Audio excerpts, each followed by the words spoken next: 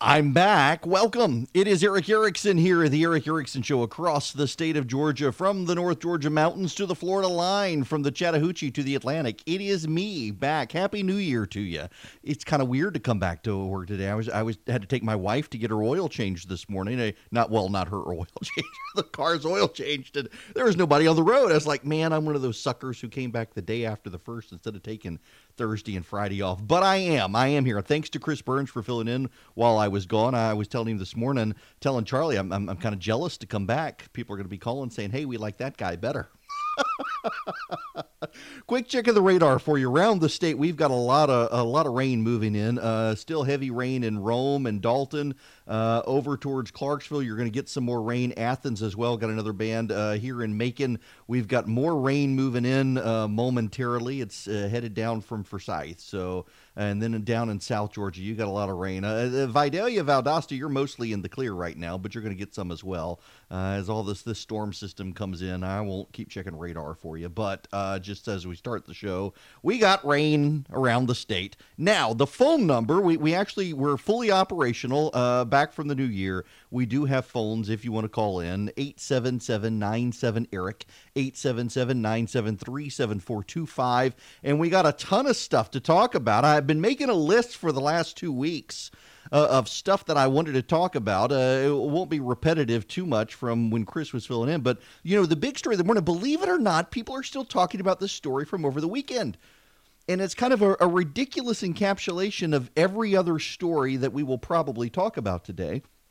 And we begin, of course, with Pope Slap, Pope Gate. The Pope, some woman, I'm assuming by now everyone has seen the video, even my kid has seen the video.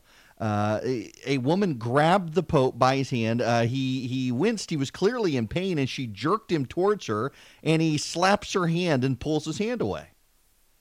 Well, and then he apologized and said women shouldn't be hit, and it's become this media sensation where you have CNN running a story. Basically, the Pope's a hypocrite, that he hits a woman and then says violence against women is wrong. That's CNN's story on their website. Reuters as well. Pope hits woman. Y'all, he's an 83-year-old man. Listen, I'm Presbyterian. I put the fun in fundamentalism for when it comes to Calvinism. The Pope his hand is grabbed by this woman. He did not consent. She yanks him towards her. He's 83. She nearly throws him off balance, and the media is upset that the Pope slapped her hand away. He yanked his hand back, and she wouldn't let go. He had to pop her hand. And when you look at all of the stories that we're probably going to be dealing with today, well, I mean, there are a few. We'll get into the UGA, a Baylor game here, and we got LSU and Clemson. The number of jokes. Can someone please come up with a joke other than, I bet the Tigers are going to win that game? It's like the people on the 31st saying, I'm going to sleep till the new year. In any event.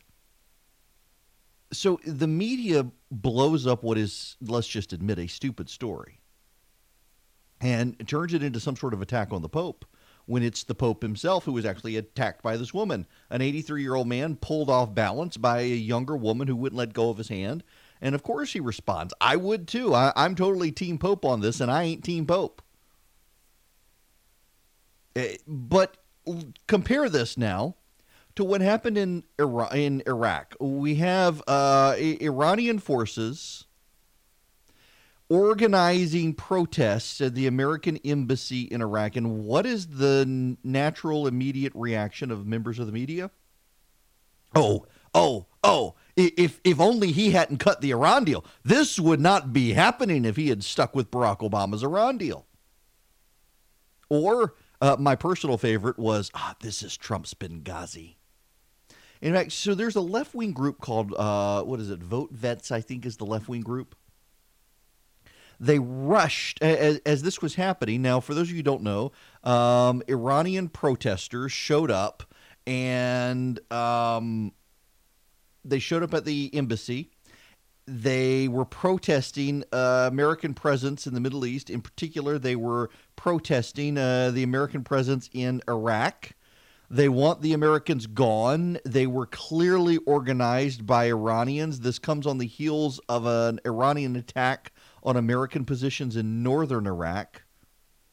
And this Vote Vets group immediately runs out as these protesters are trying to storm the gates of the American embassy. And what does the group say?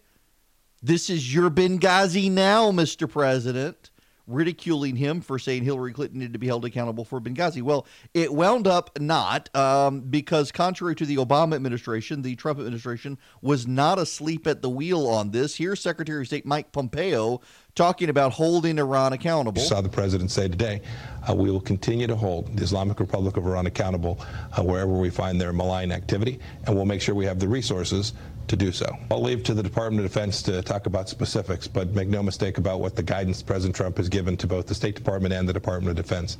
It's to make sure that we have all that we need to perform the missions. All that they need to perform their missions. Here's Lieutenant Colonel Daniel Davis. The things we have to focus on here is beyond just the politics, because I think especially in an election year, you can expect both sides to use anything they can to damage the other side. But President Trump has been very firm in defending American interest, putting American interest first, which I strongly endorse, because that's why I say we should withdraw our troops. But he will defend us no matter what, and he's not going to allow a situation, especially like what happened in Benghazi, to where American personnel were killed because of the slowness of the defense response. And that's not going to happen here. What is Iran trying to get out of this? Well, the big problem with this, and a lot of people say, hey, the maximum pressure campaign is succeeding. Well, the only thing it's succeeding in doing is making Iran more provocative and making them move towards more risky situations. Can I just, I need to pause this. Can I just say I love this guy's accent? As someone from the South, I can say I love this guy's accent. You can tell that this guy, he could like get in a pickup truck with a couple of guns and a cooler full of beer, and he and his buddies could take out the Taliban. I'm sorry. We should continue. Really do want to negotiate a better deal to end that situation here. We have to be willing for Iran to come out with something like a win. Otherwise, you won't have any negotiations, and these kinds of things are going to continue on. And again, that's just not in our interest to do that. Wait, what does that mean? We need for Iran to be able to come out with a win. Right. If you're going to negotiate something, both sides have to get something that they want. And that means that we can't just say everything that we want is going to happen. You're just going to do it, because they're just not going to operate that way. No one will do that. So we have to say, what are your requirements and what are your needs? And we have to give them something, because look, be honest, if they don't get anything that's a win, what is their motivation to do what we want them to do? We're going to send over the troops. We're going to take care of the situation. Oh, the president of the United States is not going to let a Benghazi happen on his watch. And I do find it very, very notable. I think it is instructive. It is a very instructive moment that the initial reaction, not just from, and listen, I realize we have a lot of fun saying the media and the Democrats, but I repeat myself. I do want to distinguish here. I very much want to distinguish, because this actually is the media here, and it is partisan progressive activists. It is not the Democrats. We'll get into the dynamic at play here. The New York Times, of all things, actually has a very good story out today that we should consider here. But this is the media. It is not elected Democrats, and we need to distinguish that, because it is very instructive that it's the media and not elected Democrats that immediately rush to Benghazi. Benghazi. This is Donald Trump's Benghazi. There was I don't say this lightly, and I need you to understand that. I don't like to say this, but it was almost celebratory.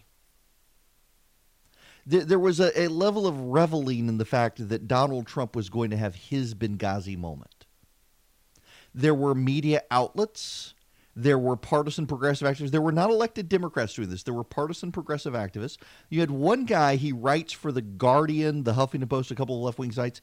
He's out there cheering on Iran's leaders, saying that they will fight back against the United States.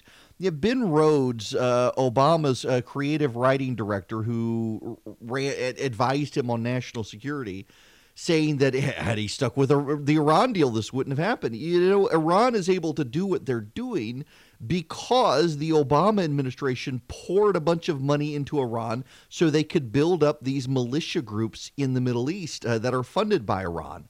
Iran could not have done what it did over the weekend but for the Obama administration's Iran deal. And there are Democrats who say, but they didn't do this when the Iran deal was going on. Clearly, yeah, but they were continuing to build up their nuclear presence, which they're continuing to do.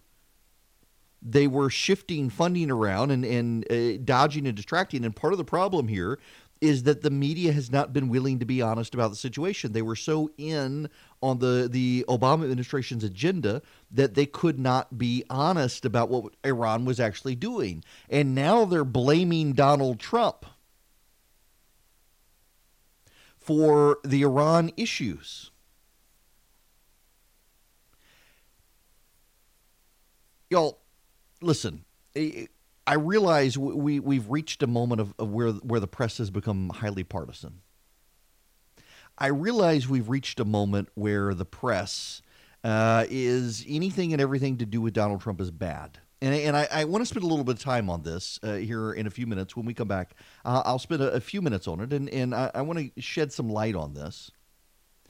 But what I'm really kind of offended by, and I suspect all of you are as well, is there is in the press now a giddiness over anything that happens to President Trump that is not good.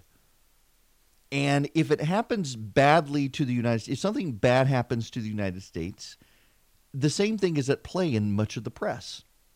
They're giddy at it because of the political implications against the president. They are essentially rooting against the success of the United States, knowing that will help or that will hurt the president. Look at all of the economic numbers that came out before we left for Christmas break.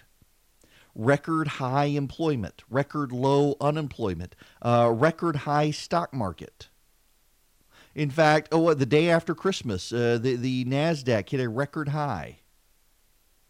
And you hear these conversations increasingly in the press that, this is bad for us.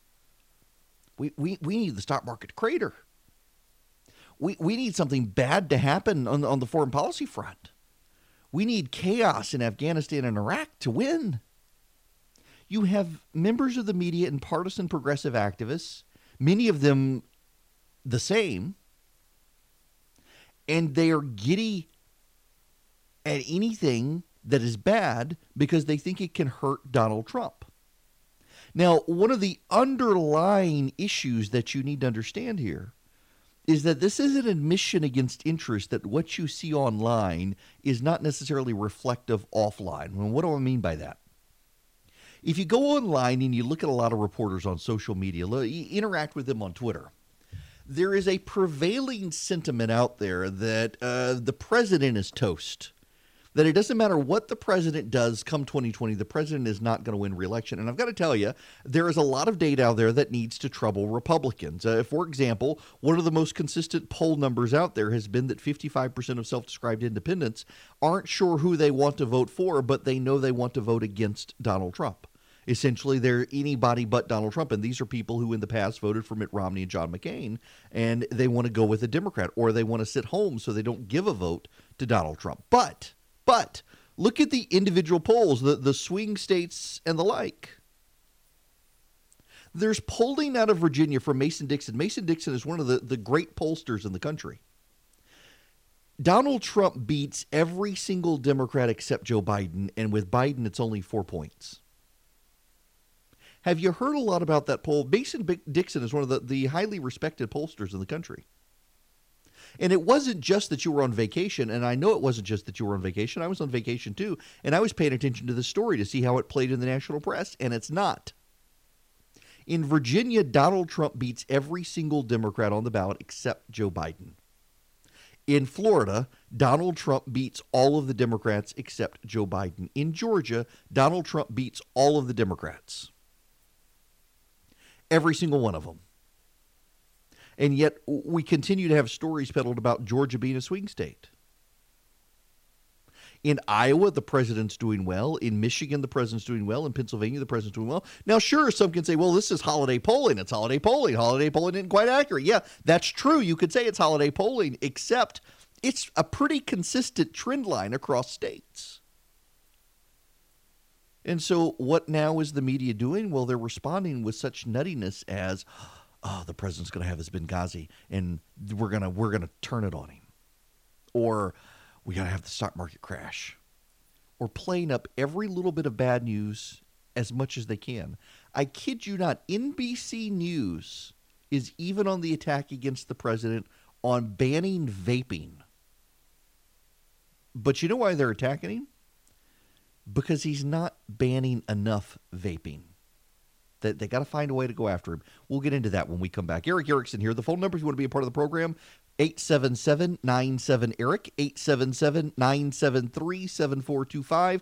By the way, we will get back to recipes this week. I took last week off. You were all gorging on your Christmas fixings anyway. You didn't need it. But if you want the recipe list, for those of you who don't know, I send out a recipe. I try to every week, a different recipe. I'm a big believer that we should be breaking bread with each other and you around your house. If you text the word recipe to 33777, I will send you'll get a request back for your email address, and I'll start emailing you recipes every week. Text recipe to 33777. Okay, I got to play this audio for you.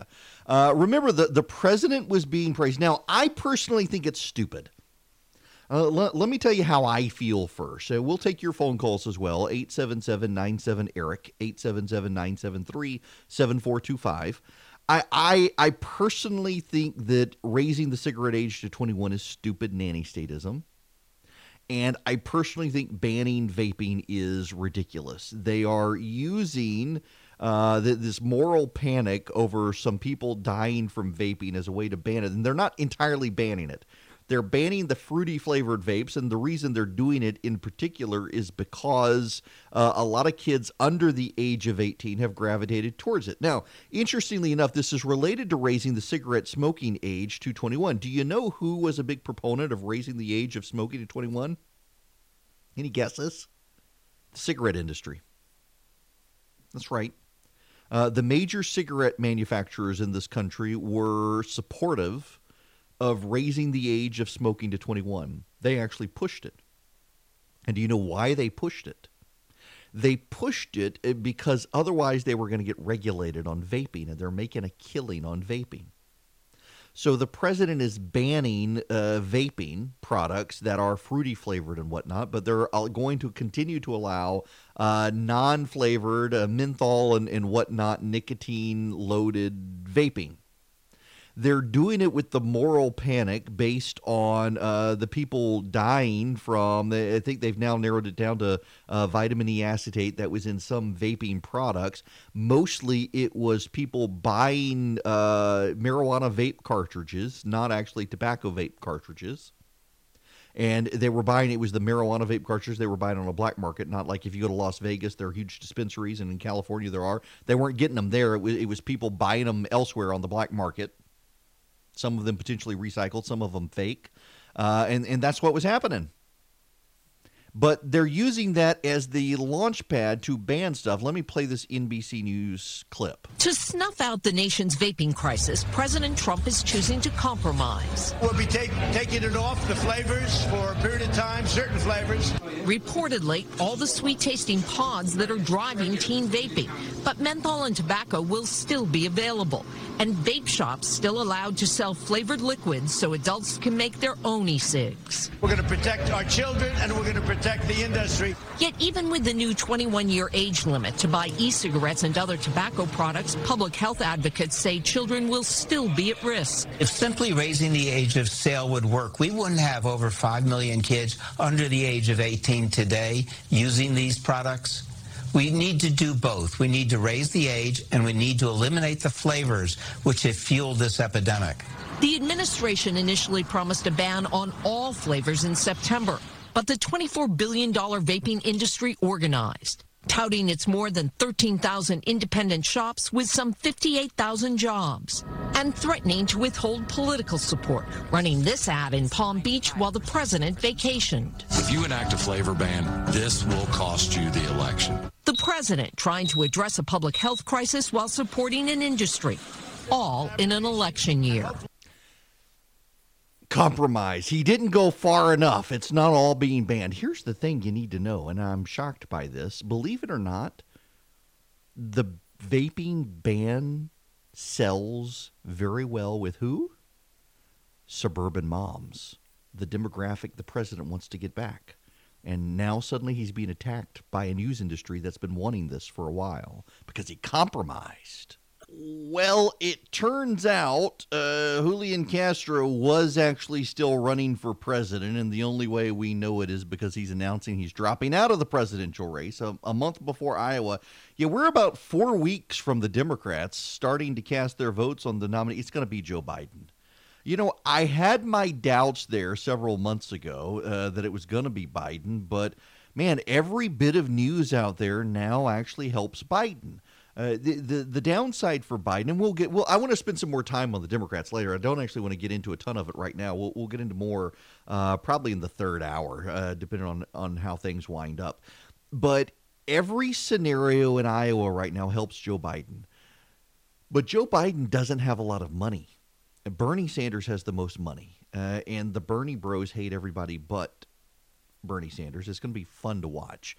By the way, this is why so many presidents win second terms, is because the other side feuds over fundraising and runs out of cash trying to secure the nomination. And that's certainly happening with Joe Biden. Now, we'll get into all of this. But so here's the thing. I played for you the clip before we went to break about vaping and NBC News knocking the president for his compromise. Now, it's not a complete ban on vaping. They want a complete ban on vaping. Playing this up, there were a lot of people who ran attack ads against the president in swing districts saying that, Mr. President, if you ban vaping, you're going to lose the election. It's popular with a lot of people. I'm sorry. Let me just, I have strongly held opinions on vaping. I am going to apologize to everyone in advance. I'm going to apologize for all of the radio stations. We don't need to put me on delay here because you don't need to bleep me. I'm just going to tell you, people who vape look like a bunch of butt monkeys blowing steam out of their mouth. It's ridiculous. Yes, I just said butt monkey on. It's stupid. Where was I yesterday? I was coming out of my local Publix here in Macon yesterday, and there was some hipster in his skinny jeans who he shouldn't. I mean, listen, there's no way I would wear skinny jeans. This guy had to have a crowbar to get himself into these skinny jeans. He had no business doing it. I have no business wearing skinny jeans. Have you seen me? We're working on it, but come on. This guy had no business being in skinny jeans with his Converse old school high tops that weren't even tied, and then some sort of flannel shirt and a hipster hat on. Dude was not young. First of all, he wasn't young enough, and second, he had to have a crowbar to get into those pants. But he had this stupid vaping device, and he comes out of the Publix, and he can't wait to blow steam in every direction. Who does that? People who should not. That's who. People who should know better. I just thought, he had a woman with him. I don't know if she was on commission or what, but he has this woman with him. And I'm just thinking, this woman is not your friend. I don't know if she's related to you or married to you or what, but she's not your friend. Because if she was your friend, one, she would tell you don't dress like you're 13. And two, don't look like a steam-blowing butt monkey coming out of Publix. Blowing steam. The whole thing is ridiculous. I mean, just get a freaking cigarette. At least you look somewhat like you know what you're doing, as opposed to this device that blows steam everywhere. Fruity-flavored steam. You're not 12. It's just the whole thing disgusts me. It is such a estrogen thing for men. That's what it is. It's like estrogen implants for men. The whole thing is ridiculous. Yes, I have strongly held. Listen, I'm sorry if you're offended. I'm sorry if you're listening right now and you're offended because I'm telling you you're a steam-blowing butt monkey by vaping. But it's true. You look ridiculous, and you just need to know. Someone needs to tell you, you look ridiculous. Charlie says to stop saying that. Okay, I will move on. But still, you look ridiculous. And I'm still opposed to the president banning it. I'm still opposed to the president doing what he did. But I think it's ridiculous that he's now being attacked by the media for compromise on the issue. The president sold out to the tobacco lobby. Well, first of all, he shouldn't have done it at all. Because if you want to look ridiculous vaping, go for it. I don't care. And no one else should care either. And to the extent that they're going to say, well, we're going to do it because we have high school kids. Now, listen, I want to say this before I get a text message because I know there are teachers listening because they're not back in school yet. And I want to be very clear here. Whenever I get on this subject, I have a ton of teachers who reach out to me and say, but you don't understand. There are so many kids in high school vaping right now. You know what? I do understand. I've had this conversation with parents whose kids go to different schools from mine. It's not really a problem at my kid's school, but in some of the other schools in our area, middle and high school kids who are vaping the fruity, and I get it. It is a problem. But what is the legal purchase age? Who is buying the products? Who is giving them the products? The same will happen with cigarettes. Now, the difference, several teachers have told me, is that when you're smoking a cigarette, you smell like a cigarette. When you smoke one of these fruity flavored vape things, you may not smell at all.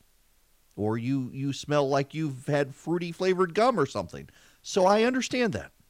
I don't want to make light of the concern here. And you do need to understand the concern as to why the president did this is because there is a lot of concern in the polling. And that's it. In the polling, there's a lot of concern among suburban women about their children vaping out of sight. And they want someone to do something about it because they're not doing anything about it.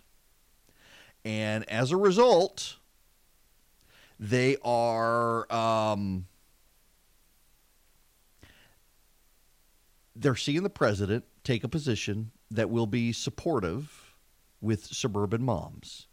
And the media has decided they need to twist this on him because this is something suburban moms support. And they can't dare have the president get support from suburban moms in 2020. So they've now got to make it sound like the president sold out to the tobacco lobby. Again, this is a recurring pattern today in so many of the stories. We need to move on to the bad story, to the big story, to the story that we should all be paying attention to. When I left, when did I go on vacation? The week before Christmas, I went on vacation. And I'd put it off, and I'd put it off, and I'd put it off. And I finally, the Friday before I went on vacation, I finally had to say, I've got to point out there's a rise of anti-Semitism in this country. And it is happening with the alt-right. It is happening on the alt-left. It is happening in the mainstream left. It is a growing concern in this country. And then sure enough, during Hanukkah, we had this attack in New York City. And the immediate reaction from progressive partisans was that this is yet another example of white nationalists who are fueled by the rhetoric of Donald Trump, who are out to get Jewish people and harm them. Except it wasn't. It was a black man who was the attacker, the alleged attacker, I guess we're supposed to say, who apparently his family said this was an anomaly. He wasn't anti-Semitic, and yet now we know he had a bunch of writings from Hitler, among other things. It believes in this Jewish conspiracy. This comes on the heels of the woman on the school board in Jersey City, New Jersey, talking about how the Jews are coming into their community and buying up property and bringing in drugs and prostitution and dragging black people down. I am amazed by the recirculation of anti-Semitic tropes, and it's increasingly happening on the left. Now, I want to thread this needle carefully here for you. There are a group of people who consider themselves Trump supporters. Some of them actually no longer consider themselves Trump supporters because the president is too pro-Israel. Like the synagogue attacker out in California condemned the president and his pro-Israel policy. He was made out to be some sort of Trump-supporting white nationalist, but in fact he attacked the president because the president was doing too much for Israel. And he couldn't be his president because the president was a Jew lover. When the media sees anti-Semitic attacks by white nationalists, their first reaction is to rush out and say, this is all Donald Trump's fault. It's all Donald Trump's fault. You know, Donald Trump has emboldened these people. Donald Trump has made it possible for these people to hate. Donald Trump has made it possible for these people to come out of the shadows. There's a story out today, basically, an op-ed I see being circulated by a bunch of blue checkmark people on social media that Donald Trump has allowed hate to come out of the shadows. It's always been there, but it's been in the shadows. And now, because he's president, he's allowed it to come out. Except the attack in New York City, like so many of the attacks that are happening in New York City, the ones that don't get covered, attacks on Jews in New York City are like gun violence in Chicago. The media chooses not to cover them because they don't fit the right narrative. But they're growing. They're a problem. And this one was too prominent to be ignored by the media. One of the people still hospitalized. They're not sure if he'll ever come out of his coma. He's going to have brain damage, more likely than not, by this machete-wielding attacker in New York. It's become a real problem on the left, and the left can't actually process it. The Atlantic, the Daily Beast, other left-wing publications have all written their explainers, you know, trying to explain to you that it's all conservatives' fault. And the reality is it's not conservatives' fault. The reality is it is progressive, left-wing, the local community, poisoned in the mind attacks on Jews. It's increasingly prominent in certain areas of New York City, and the Daily Beast and the Atlantic and other left-wing publications tell you it's complicated. See, if it's a white person who attacks, it's apparently very easy. It's very straightforward. It's all Donald Trump's fault. That's the way to explain it. Just blame Trump. Blame Trump for everything. A radical who denounces Donald Trump for being too pro-Israel goes into a synagogue and shoots up the place, and it's all Donald Trump's fault. You see, his rhetoric allowed these people to come out of the woodwork. He's allowed the hate to fester. He's allowed it to come public. It's always been there. Bigoted Americans have always been bigoted Americans. But now Donald Trump's allowed it to come out. But then when it's a black attacker, when it's a progressive activist who attacks or says something anti-Semitic, it's complicated. We can't really do this. What was so interesting is when the attack came out, when the announcement was made, before anyone knew who the attacker was, you had a bunch of blue check marks on Twitter rushing out immediately to say, hey, it's another white nationalist. It's a white nationalist. And some of those people were even trying to say how the white nationalism has polluted the mind of certain black citizens in the country. And that these black people are now white nationalists too. If you attack someone who's Jewish, you're a white nationalist. It doesn't matter what race you are, because Trump. They can't get the story straight, and now it's complicated. It's all complicated. What's complicated about believing mythologies about Jews and attacking them? What's complicated about believing mythology and acting out? But there's a problem, isn't there? I have to be careful here because I know what's going to happen, but I'm going to say this, and it's going to upset some people. There was a story last week in the media. Man gives birth to child with help of female donor. I'll leave out the word. There may be children present. We don't need to get into that discussion now. If you do have kids in the car, or you're scratching your head over this, it is biologically impossible for a man to give birth with a female donor, not of an egg, mind you, but of the male substance that causes pregnancy. Yeah, it's physically impossible. Women don't create that substance, and men do not produce eggs. But that was the headline in the media. And there were a lot of people, when conservatives pointed out this is anti-science, it doesn't work this way. There were a lot of people who said, how does this affect you? Well, you shut up. It doesn't affect you, you bigot, you transphobe. See, this is part of the problem here. It does affect us, does it not? It completely affects us because the media wants to lecture us on a daily basis now about truth. And Republicans want to be lied to. And there are true things Republicans won't believe. Well, here comes the media peddling this nonsense. It's not true. It's anti-science. It's not true. Men cannot get pregnant. Women cannot be donors unless it's of eggs. And yet the media pushes this nonsense and then wants to lecture us. Well, this doesn't affect you. Yes, it does affect us. Truth matters.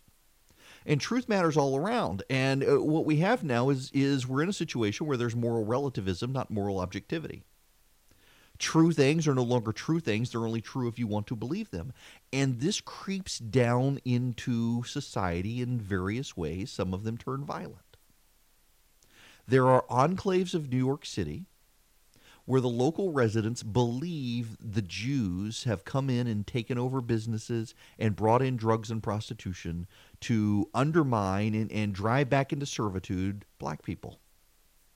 Who are you to tell them that's not true when you're willing to believe all sorts of things that aren't true? When you're morally relativistic, they can be morally relativistic. I mean, the issue here now, this comes on the heels also of a church shooting in Texas. We'll get more into that and the outrage there. But the media, the only big difference now is the mob is not with the people who attacked the Jewish people in New York, and the mob is not with the people, with the man who attacked the people in the church, not with the shooter in the church. But the mob is very much willing at the moment to turn on anyone who dares to point out the truth that men can't have babies. And the media goes along with that. And this trickles down across society, across the board in various ways, and upends what is right and what is normal and what is true, so you can develop these pockets of mythology-believing enclaves in the United States where they really can believe absurd notions, like the Jews are coming in and re-enslaving black people by getting them addicted to drugs and prostitution. And they want to lash out at the Jews because the Jews did it. It's not true. But who are you to tell them it's not true when you believe so many things that the up is down and down is up and right is wrong and wrong is right? All of these different issues, they seem completely unconnected. And at surface they are, but deep down it has to do with a lot of societal decay. And a lot of that societal decay has to do with the disruption of what is true and right and normal and good. And the media wants to lecture Republicans that you want to be lied to, you don't know what's true anymore, and yet the media peddles half these lies. And then when it comes to dealing with these situations, like the attack on the Jewish people in New York during Hanukkah, the response from the media initially is, oh, it's got to be white supremacism because of Trump. And when it turns out it's not, that, oh, it's complicated. No. What is complicated about attacking Jewish residents of New York City? It's not complicated. It's evil. But you can't have that discussion anymore in the media because evil depends on moral objectivity and absolute truth, and the media is incapable anymore of dealing with those issues. Hello there, it is Eric Erickson, and yes, the phone lines actually are open. My call screener, producer, indispensable right hand is back from Montana, where he escaped for several weeks of snow and relaxation with his family. Made me jealous. But he's back. He's answering phones. You can call 877-97-ERIC. Remember, it's ERICK. That translates to 877-973-7425. Okay, I got to play this clip. Now, I have been fairly regular on Meet the Press. Up until the moment I said I would support the president in 2020, I was actually fairly regularly on Meet the Press. And suddenly not so much. That does remind me I will be on Real Time with Bill Maher later this month out in L.A. But I know Chuck Todd. I actually like Chuck Todd. And I was really disappointed that NBC did this. We need to play this audio. I want to read you guys a letter to the editor that we found in the Lexington Herald-Leader. It was a fascinating attempt at trying to explain why some people support President Trump.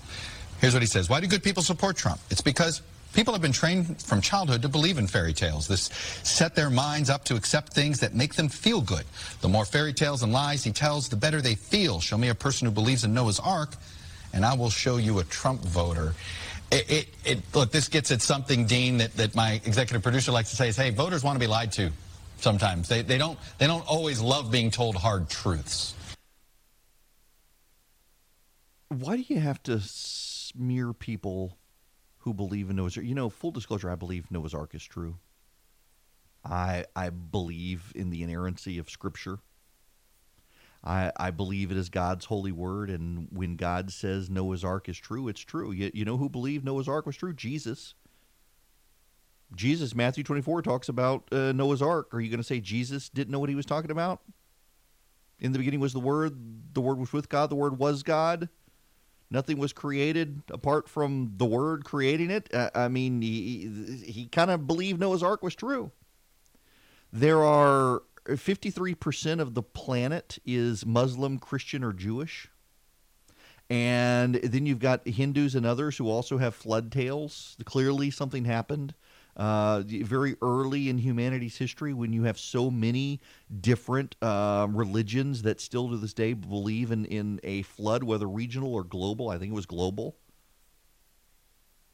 And let's just say of the, what is it, 1.8, you basically got 5 billion people on the planet out of 7 that truly, genuinely believe, or 4.2 billion people who believe in a flood. You take half of that who believe literally that there was a flood. You're still talking over 2 billion people. And you're going to say they believe in a fairy tale, and you're going to use that as a basis to lecture Trump voters on truth. That was a terrible decision by Meet the Press, to mock people of faith, to say that people want to be lied to. There are people who want to be lied to, but they're also on the Democratic side and in the media as well, and they don't want to talk about that. That's part of the problem. Hello and welcome. It is Eric Erickson here, the Eric Erickson Show across the state of Georgia. Glad to have you with me. Happy New Year, back from vacation. I hope you guys had a hush, Siri. Hope you guys had a great vacation, too. It was nice to be off for a couple weeks. Thanks to Chris Burns for filling in for me while I was gone. This hour is brought to us by First Liberty of Georgia. If you are a small or medium-sized business and you want to grow, you need access to capital. If you need access to capital and you don't want to deal with a bank, go to FirstLibertyGA.com. Talk to the Frost family. They make their own lending decisions, and they can help you grow. FirstLibertyGA.com. Thanks very much to First Liberty of Georgia for sponsoring the program. First off, I try to this hour focus on Georgia stuff, and we all need to be in prayer for John Lewis, who has stage 4 pancreatic cancer, really in the fight of his life. The man is a fighter and has an impressive history. I realize we live in highly partisan times, and I realize that there are a lot of Republicans who are skittish of John Lewis because he is a partisan Democrat. I think it is notable the relationship he and Johnny Isakson have had. They have had a very friendly, good working relationship together. I also think it is very notable that behind the scenes in Congress, John Lewis is thought of extremely highly by Republicans. They seek him out to find him and seek his counsel when getting elected to office. He has a very good relationship with the Republican members of the Georgia delegation. All of them speak very highly of John Lewis. He was a hero of the civil rights movement, got elected to Congress. He is a partisan. He makes no apologies about being a partisan. But he's also a good person. And he deserves prayer as he begins this battle with pancreatic cancer. And it's a tough one to beat. It very much is. And so he's in for a fight. And keep him on your prayer list, if you would. He's a good man. Now, we got to move on to other topics. To begin with, Kelly Loeffler is going to be our senator now. I think she gets sworn in next week on the 6th. By the way, I feel obligated to say happy, merry 9th day of Christmas. My Christmas decorations are still up because there are 12 days of Christmas, you heathen. And so my Christmas lights are still up. Yours should be as well, because why? There are 12 days of Christmas, heathen. Keep your lights up. Nonetheless, when Christmas ends, we go to January 6th. That is Epiphany. That is Three Kings Day. That is the start of Mardi Gras season. It's where we have king cake and beer on tap and for a month and a half until Mardi Gras. And Kelly Loeffler will be sworn in as our next United States Senator. She will be taking over some of Johnny Isakson's spots in the U.S. Senate. She will certainly, she and David Perdue will be focused on veterans issues and on armed services issues as it relates to Georgia. And we will keep our eye on her. We're working on scheduling an interview with Kelly Loeffler. She's trying to still get a sense of setting up her office and how things should be. We will do that as soon as we can. Her office has reached out. And we'll get something scheduled with her. I got to connect them with Charlie and make that happen.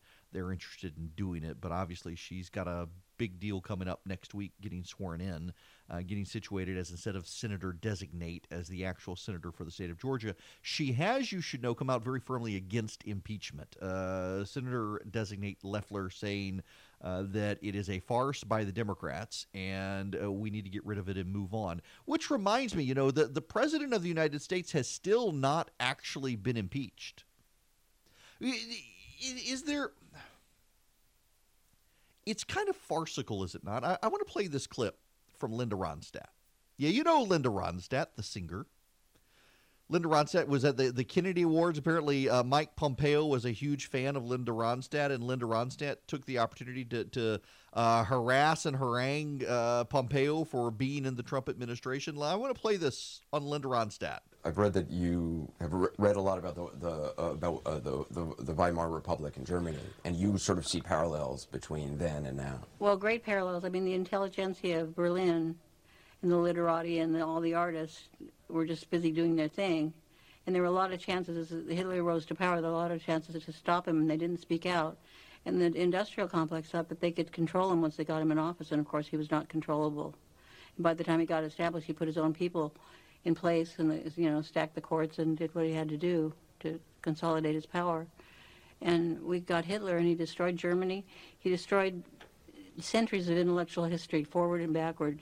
The people like Beethoven and Goethe and Thomas Mann became jokes. They became Nazi laughingstock. I think a lot of people, though, would be surprised to hear comparisons between what happened then and now. If you read the history, you won't be surprised. It's exactly the same.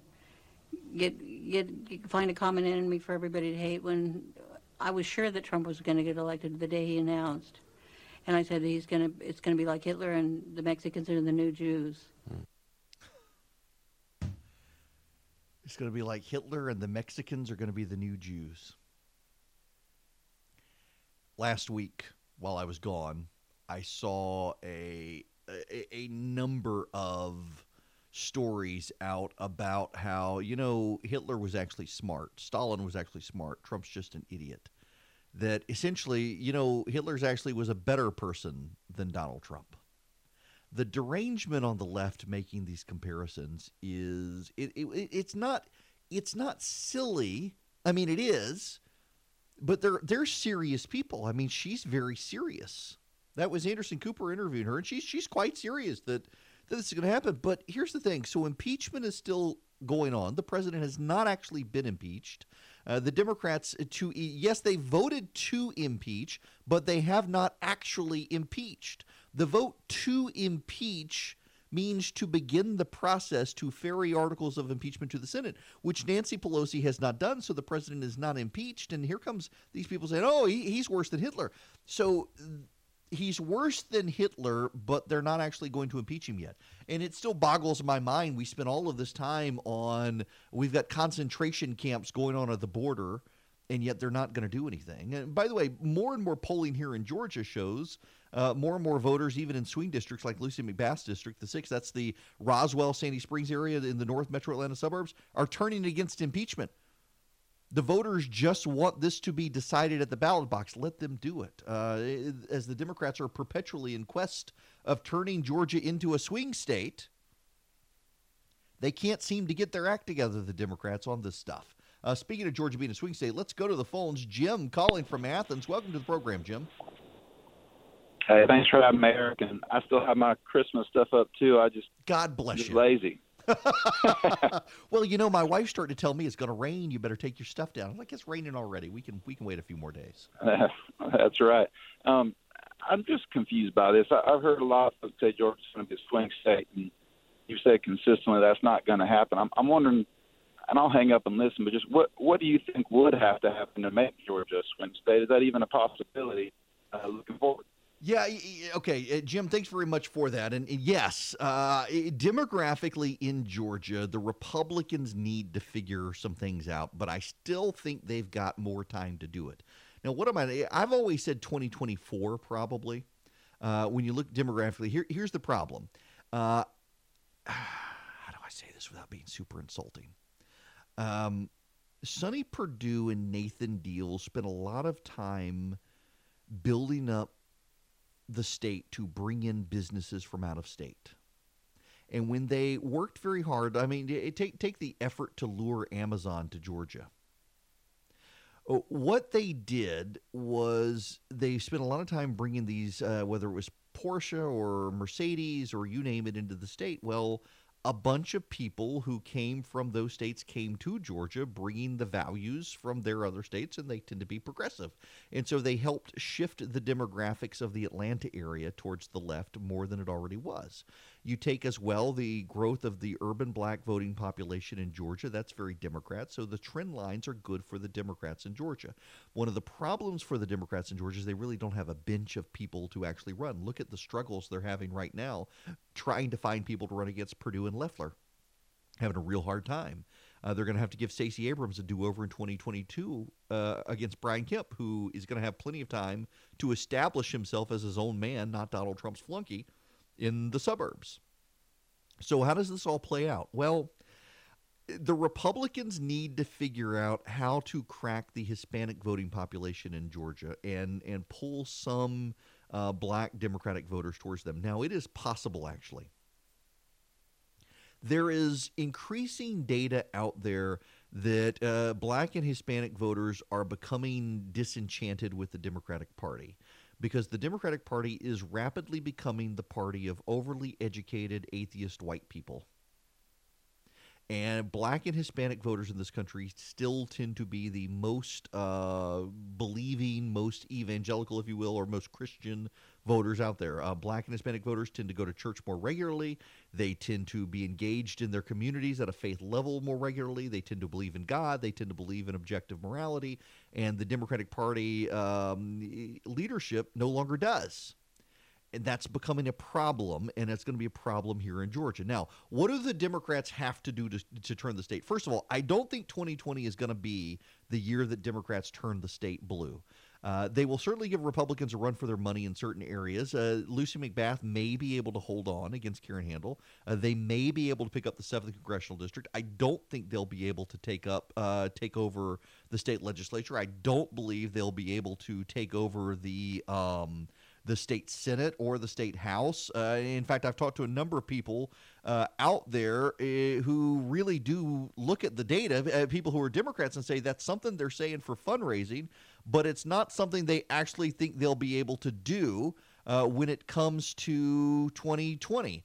And the reason they won't be able to do it when it comes to 2020 is because the data still is just not there yet for the ability to take over. They've still got a lot of groundwork they've got to lay. They've got to have a deeper bench of people to choose from.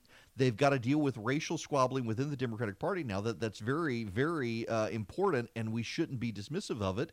There is a concern that they can't get black Democrats to mobilize for a white progressive. They need a black candidate. So who will that black candidate be? There's a big push to get Thurber Baker, not Thurber Baker, Michael, I'm sorry, the former labor commissioner who is now in DeKalb County. They want him to run. And they've got to find some black candidates to get black voters to run because increasingly black voters in Georgia are put off by the white liberals. So the Democrats have to deal with all that. They've got to deal with the fundraising disadvantage in Georgia. They've also got to deal with the fact that fundamentally in the suburbs, those voters, and this is something I think a lot of people miss, the voters in the suburbs did not just overnight flip a switch. Trust me, I am a professional. They didn't just flip a switch one night and say, hey, you know what, I'm a partisan progressive Democrat. No, they just don't like Donald Trump. Now, anecdote is not data. You're listening to me say, well, I'm a suburban woman or a suburban man, and I love Donald Trump. That's fine, but there are a lot of them who don't. And in 2018, that hurt the Republicans. But again, not to be repetitious here, the Democrats registered 1 million people in Georgia. Almost 986,000 people were registered to vote in 2018. Less than 100,000 of those people actually showed up and voted. Stacey Abrams was able to get 40,000 more votes than Hillary Clinton, which is extraordinary because it's an off-year election. The Democrats showed up like it was a presidential election. The problem is the Republicans didn't. In 2020, the Republicans will show up like it's a presidential election as well, and they will probably be able to take some seats back in the state legislature, frankly. If you talk behind the scenes privately to a lot of the nonpartisan pundits and political analysts out there, they actually think the Republicans may have a better year in Georgia than people think. Because the Republicans didn't turn up in 2018, and they will turn up in 2020, and that's going to make a difference. That's going to matter. So can Georgia become a swing state? Yes. Is Georgia a swing state? No. Is it a battleground state? Yes. Now, why is it a battleground state? Battleground states and swing states are different. Swing states goes back and forth, Republican, Democrat. Battleground state is a state where they're actually going to fight over it, even if one side wins. They're going to fight over it because the Democrats understand this. The Republicans know the demographic winds are shifting in Georgia. The national Republicans are not as clued in as the Georgia Republicans, so they don't know when that shift is actually going to happen. So the Democrats can pour resources into Georgia, hoping to pick up some seats in the state legislature, and Republicans will have to respond in kind because the Republicans don't want to risk the legislature. They still want to try to get back the 6th congressional district. They want to hold on to the 7th congressional district. So there will be a huge fight in Georgia. No, it's not going to go for the Democrats for president. But you could see some shifting in the congressional districts in the state legislature. So the Democrats are going to pour money in. The Republicans are going to have to respond. That'll mean it's a battleground. That's great for me and radio and advertising on local stations. But no, it doesn't actually mean the Democrats are going to take the state back just yet. The phone number, if you would like to be a part of this program, 877-97-ERIC, 877-973-7425. Welcome back. Happy New Year. Hope you guys had a good Christmas. We did.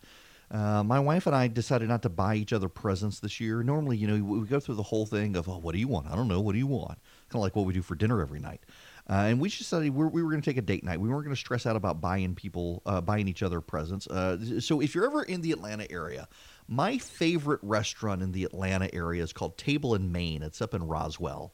Every ingredient in the place comes from within 50 miles of the store. 50 miles of the restaurant. It's a great restaurant. Table in Maine. So here in Macon, the Friday before Christmas, in fact, it was my last day on air. That evening, I threw Christy a birthday party. It's going to be a surprise, but she hates crowds and surprises. So all of her friends said, I better tell her or else. So we went to Downtown Grill. In the Macon area, I got restaurants all over the state. Have you seen me? I like to eat. Downtown Grill in Macon, Georgia is a fantastic steakhouse in Macon. And so we had a birthday party for her at Downtown Grill in Macon, and then went up to her parents in Carrollton for Christmas. And I took her to Table in Maine up in Roswell Christmas the night after Christmas, and it was great. Had a good time, and it was just nice not to have to stress over getting each other gifts. And you will not be surprised to learn that my kids got me different cookbooks for Christmas. I love cooking. It was a good time off. Thanks again to Chris Burns for filling in for me. Good guy, and I actually enjoyed listening to him filling in for me. I can't listen to myself on radio.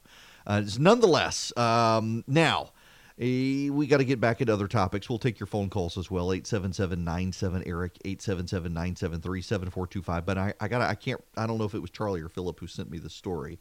The Antique Roadshow has an expert. You know the Antique Roadshow. This is from the Independent Eagle. Who is this? Andy McConnell. He's a glass specialist. And thinking that he was tapping into a 150-year-old port, not a 150-year-old port where ships are, 150-year-old port as in the alcoholic drink, he inserted with a needle a syringe through the cork of a bottle to extract the liquid and taste it. And now I'm going to gag telling you this story.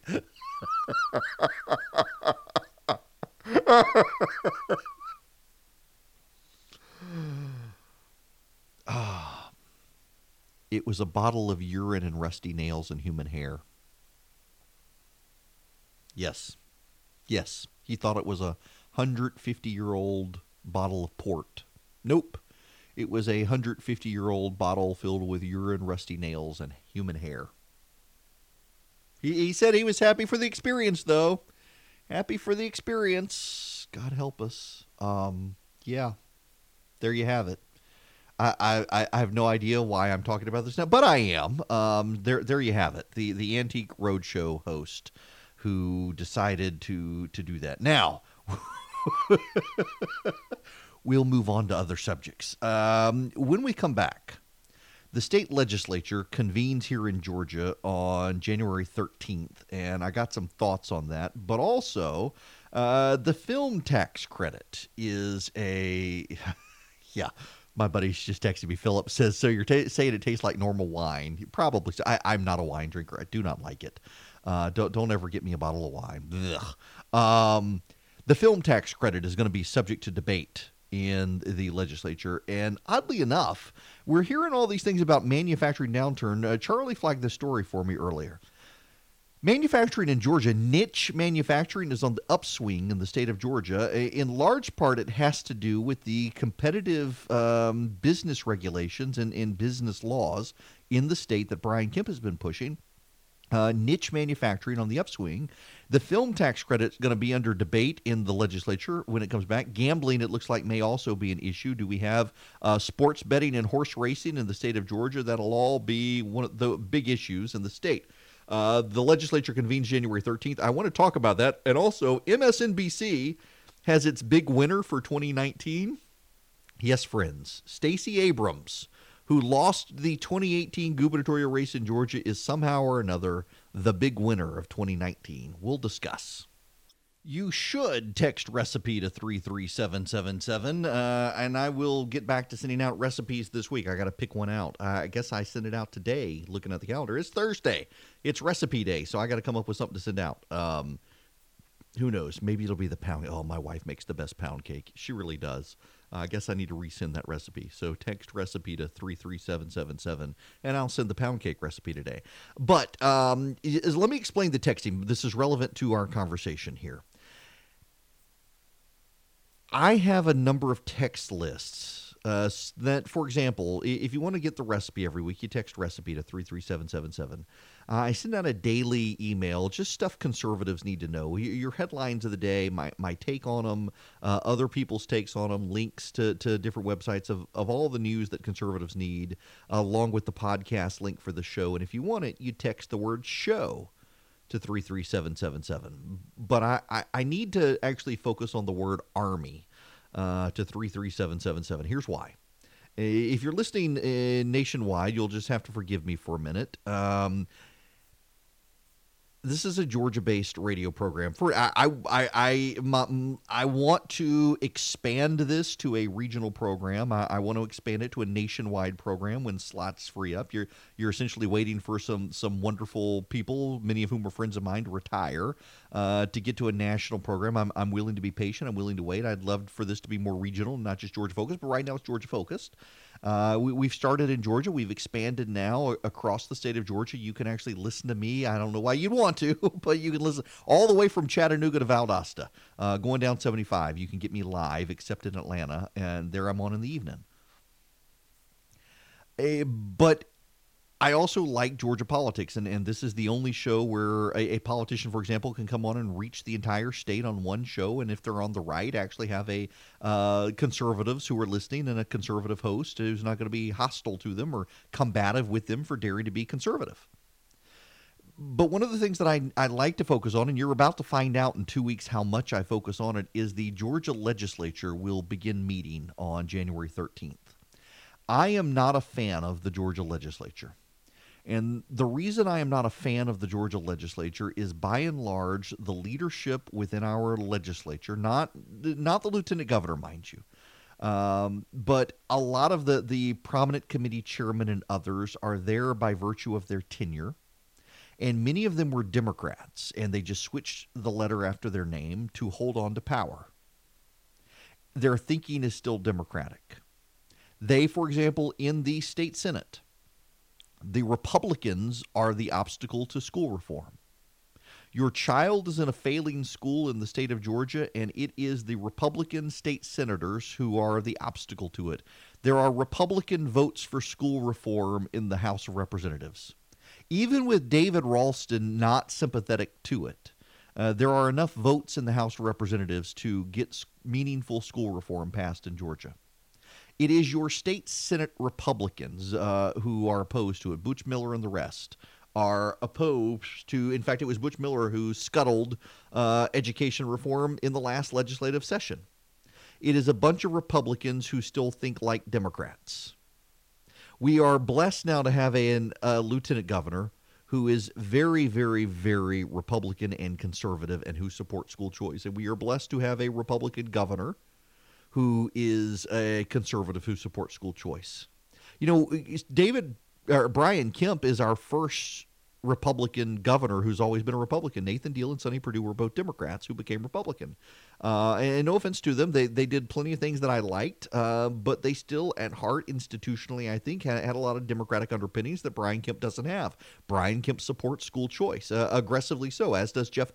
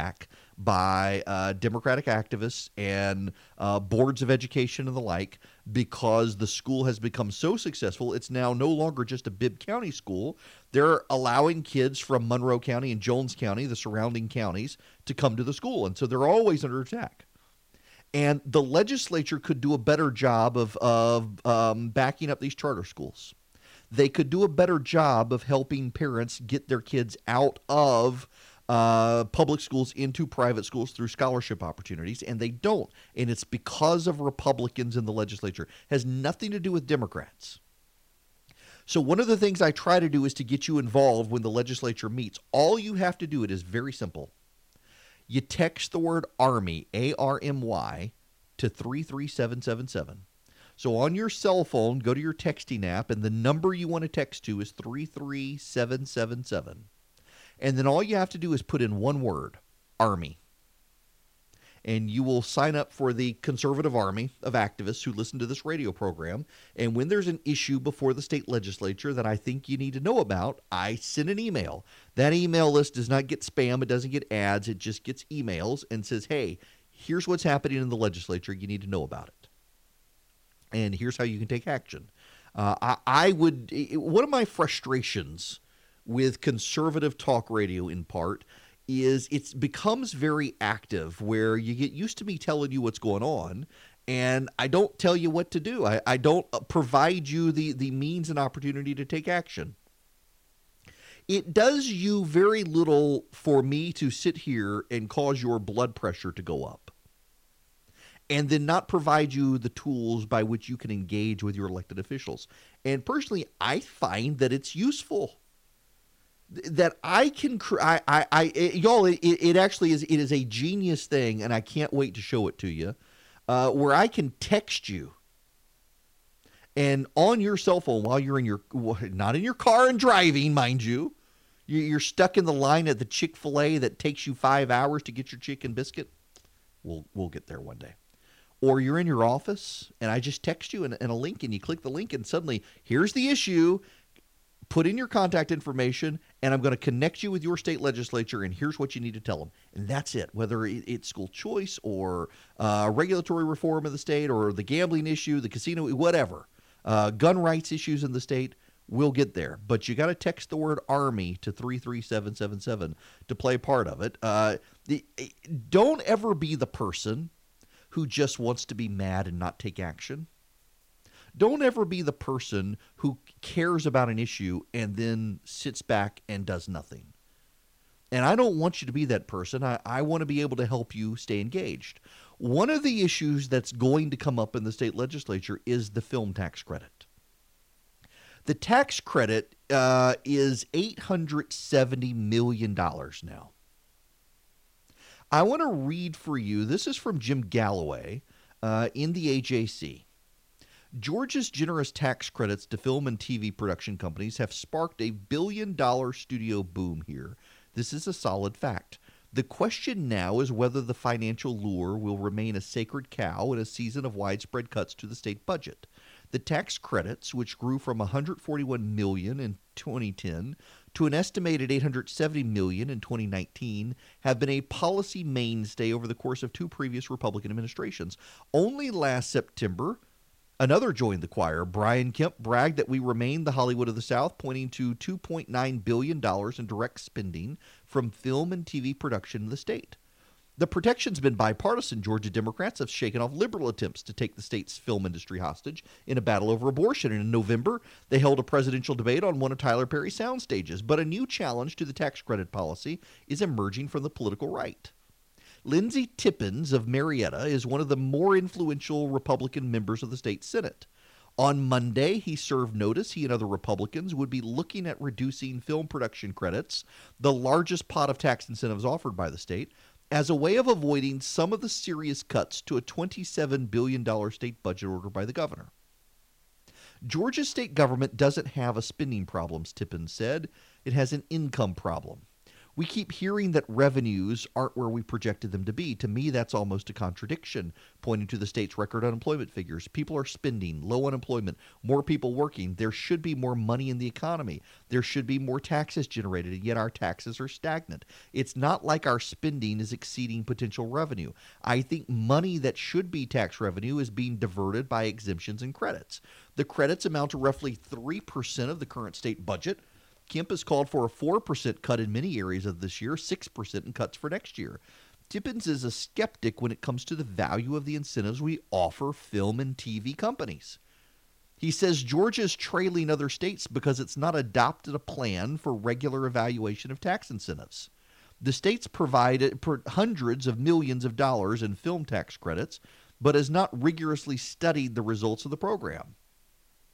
He's relying on a paper published by J.C. Bradbury, an economist at Kennesaw State. By the way, just as an aside, Kennesaw State has a remarkable business program. I was talking to a buddy of mine the other day who is going up there right now, and he was telling me about their department. It sounds really amazing. I keep hearing more and more good stuff about Kennesaw State's business program.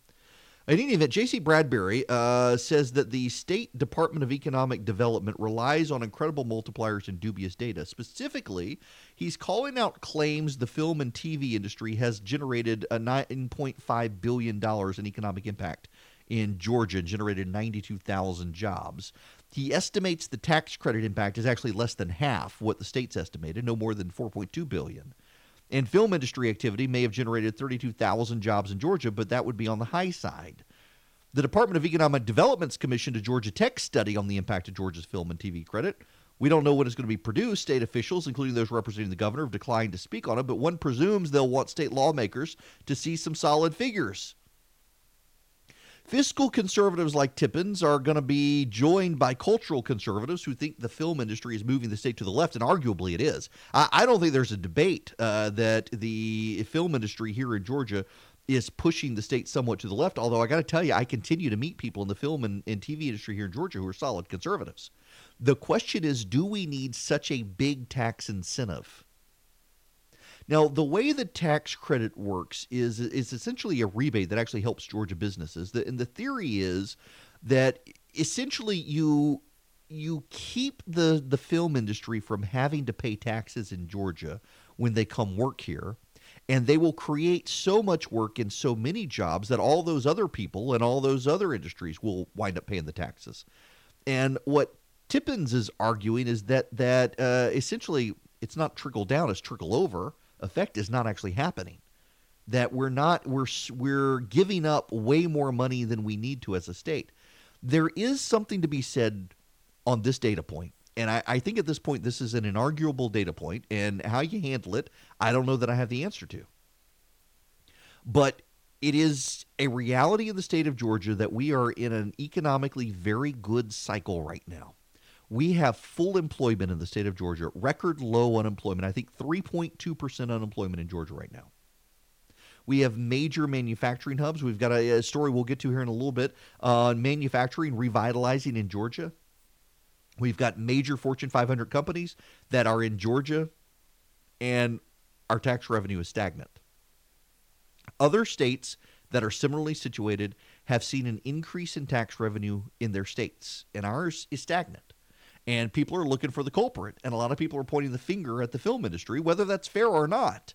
They're pointing the finger saying we're giving up a whole lot of money over here that we could be generating. And Tippins is saying that as well. And the result is the governor wants budget cuts next year, and maybe we need to reduce the film tax credit. I don't think anybody's thinking of getting rid of it, but does it need to be as high as it is, the highest in the nation? But let's be honest here. Let's not just pick on the film industry here. The state legislature just gave Delta a huge tax credit. They've made the Department of Revenue has made permanent on jet fuel. They're not going to have to pay taxes on jet fuel. The state of Georgia is notorious for giving tax credits to a bunch of people and a bunch of industries and a bunch of lobbying groups. And maybe instead of just picking on the film industry, we need a holistic review of all the tax credits in the state of Georgia. I was just texting Chris Burns listening to the program, said he didn't know about the jet fuel tax credit. Yeah, so if you'll recall, a couple of years ago in the legislature, I guess it was 2018, the beginning of the year, there was an issue over Delta having to pay a tax in Clayton County because the Atlanta airport is actually in Clayton County. And there was legislation to allow Clayton County to collect sales and use tax on jet fuel sold, and the state overrode it. Now, the reason they did, you do need to understand this, is Georgia is the only state in the country that allows municipalities to collect jet fuel tax at major airports. And Delta argued, and I think Delta was correct, that they would put them in Atlanta at a competitive disadvantage, where ticket fees had to be higher in Atlanta for Delta than anywhere else because of the jet fuel tax. And that made sense to me. The problem is that then you'll recall Delta did the thing with the NRA, and Casey Cagle, running for governor, seized it as an opportunity to tell Delta to basically where to go and how to get there. So Nathan Deal exempted Delta from the fuel tax, state fuel tax, and did it through an executive order. He then called the legislature into a special session, and the legislature, and this is the bizarre part of it, the legislature agreed to go along with the tax exemption. But there's weird language in the law. There are two exemptions for Delta, and the legislature seemingly obfuscated the language. In one paragraph, it says that Delta gets a permanent tax exemption or tax credit for the tax for the fuel that Delta buys. I'm sorry, I say tax credit. I should say tax exemption. Delta does not have to pay state or local fuel tax for the fuel that it puts in its planes, and no other airline does at the Atlanta Two Dead Mayors International Airport. And it was a temporary exemption to end at the end of 2019. But then there's another paragraph under a different statute that says Delta gets a permanent. Delta gets a tax credit. And the Department of Revenue decided that because of the confusion in the language of the legislation, that it was going to determine that Delta gets a permanent, indefinite exemption on paying taxes on fuel and gets a credit for some local taxes paid. In other words, Delta came out a huge winner, and how did they do it? They didn't do it through the state legislature. They did it through an interpretation by the Department of Revenue that some members of the state legislature say is wrong, and I would not be surprised if we see some of them sue. Now, the executive branch is saying, hey, it's the legislature that screwed up the language. They made it super unclear. The Department of Revenue is doing the best they can. I suspect what you're going to see is that you'll have the leadership of the legislature blocking any attempt to clarify the language. So Delta gets out of this scot-free. And then you got the fuel industry, or I'm sorry, the film industry. The film industry gets an unlimited credit. A buddy of mine who's listening, who's in the film industry, says, even California puts a cap on the credit that the film industry gets. Georgia doesn't even do that. This reminds me of the Georgia legislature putting the tax credit in for electric cars, and suddenly Georgia had the greatest market for electric cars in the country. You could get an electric car in Georgia, and I think it was something like $10,000 at one point. So people were going out and getting Teslas, and the state was giving them a $10,000 credit on their taxes.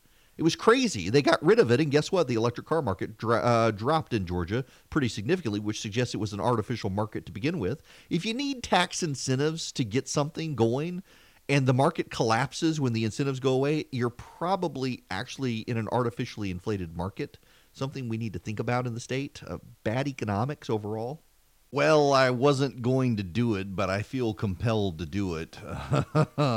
We got a big mass of weather that is impacting pretty much the whole of the state of Georgia right now. Dalton, Jasper, Rome, Clarksville, Young Harris, Athens, Macon, even Vidalia now, and Eastman, all the way down towards Unadilla on 75. Lots of rain, heavy also in the north of Columbus. LaGrange, Carrollton, that's the heaviest on the west side of the state right now. But it is moving to the east as it comes into the state. Let me set the radar in motion. The Athens area and the Clarksville area, you're going to get some serious weather here in the next couple of hours, and Rome was through it, and so was Dalton, and they're about to be back in it as well. So make sure your headlights are on if you're on the road today out there. Welcome. It is Eric Erickson here across the state of Georgia. The phone number is 877-97-ERIC, 877-973-7425. Thanks for joining me. Hope you had a Merry Christmas, Happy New Year. Glad to be back on the radio. This hour is again sponsored by First Liberty of Georgia, firstlibertyga.com. You need access to capital because you got a small business, a medium-sized business, and you hate to deal with the bank bureaucracy. Talk to the Frost family at First Liberty of Georgia. They're great supporters of this program, good friends, good conservatives, and they may be able to help you. Go to firstlibertyga.com. That's their website. You can get their contact info, and thank you to them for being loyal sponsors and supporters of the show. If you've got a business, by the way, that you want to advertise, get statewide exposure, reach out to us here. We need advertisers to keep the show going, and we're happy to talk to you about doing ads on the show for statewide reach. you want to sponsor the program, I got a couple of companies I want to reach out to as we continue to grow as well, and hoping to get into some new big markets here in the state. I guess the latest one that we picked up was Macon, the middle of December, which is kind of great for me because I live in Macon, so it's nice to be on the radio, except now people are coming up to me in the grocery store. Although for 2 weeks it was about Chris, so now I'm back. I guess it'll be about me. Now, again, if you want to be a part of the program, 877-97-ERIC, 877-973-7425. The New York Times, while I was out, in fact, it happened this Sunday. I want to read you the headline of the story. This was from Sunday. This is the center above the fold of the New York Times, which means it is the most prominent story on the page. This is the headline. As it detains parents, China weans children from Islam. And the subtitle, New boarding schools redirect faith from religion to party. You know, the New York Times takes money from the Chinese government. It publishes China Daily Propaganda, which is the official mouthpiece of the communist regime. The Washington Post has done it. The New York Times does it. And here comes a story out of the New York Times that suggests China is just weaning children from Islam, detaining parents and weaning children. They're little baby Yodas, as Robbie Soav on Twitter notes. It's just indoctrination. It's the younglings going to the Jedi Academy. They're just weaning them off their religion, particularly Islam. China can get away with this. Well, look at this. It's not just China. A pastor in China has also been detained. In fact, let me find this. My buddy Josh sent me this, and I need to find his email that he sent. Where is it? Because it's a rather important one. No, I guess I can't find it immediately. China has detained one of its most prominent Christian pastors. He was originally under house arrest, and he's no longer under house arrest. He's been disappeared, placed into essentially into one of the many concentration camps that China operates to distract from and take away religious people in China, distract us from what's going on. They're boarding schools. I mean, this is what the headline of the New York Times is calling this for the Chinese children, boarding schools. And what it actually is they're essentially concentration camps. The Muslims who go to these and the Christians who go to these, more often than not, wind up dying there, never to be seen or heard from again. The particular pastor in China who is being detained, thankfully, the American government is speaking out on his behalf. Secretary Pompeo tweeted out, "I'm alarmed that Pastor Wang Yi, leader of Chengdu's Early Rain House Church, was tried in secret and sentenced to 9 years in prison on trumped-up charges. Beijing must release him and end its intensified repression of Christians and members of other religious groups." Let me set the stage for you here, because I need to give you some perspective on the Chinese situation. In China, they look on the fall of the Soviet Union with fear and trepidation because they are desperate to hang on. And one of the things that they have done is they have blamed Christianity for the collapse of the Soviet Union. You see, this Pope, Pope Francis, has done a terrible job. He's collaborated with the Chinese to some degree on picking ministers in certain churches in China, which his predecessors refused to do. There are some Catholic cardinals and bishops in China who refuse to go along with the state. Some of them are anonymous. Some of them are in camps.